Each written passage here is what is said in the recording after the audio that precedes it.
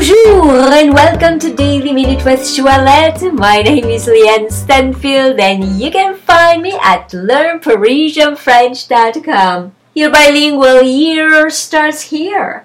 Episode 419. Today we will conjugate the verb disparaître au passé composé. To disappear in the past tense. Disparaître au passé composé. Please look in the description of this podcast to see the spelling of this verb. J'ai disparu, I disappeared. Tu as disparu, you disappeared. Il a disparu, he disappeared. Elle a disparu, she disappeared. Nous avons disparu, we disappeared. Vous avez disparu, you disappeared. Ils ont disparu, they disappeared masculine.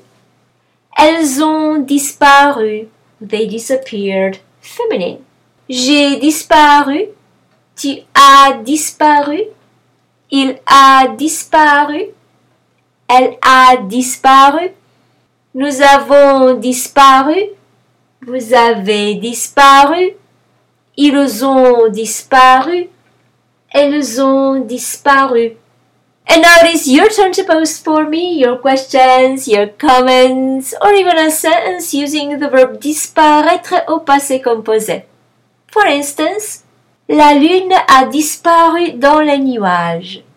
The moon disappeared in the clouds. So if you like this podcast, please give it 5 stars and share it with your friends. And if you'd like to receive my free French crash course and news about my next French immersion retreat in Paris, please come on over to learnparisianfrench.com and subscribe to the newsletter. Merci beaucoup et à demain!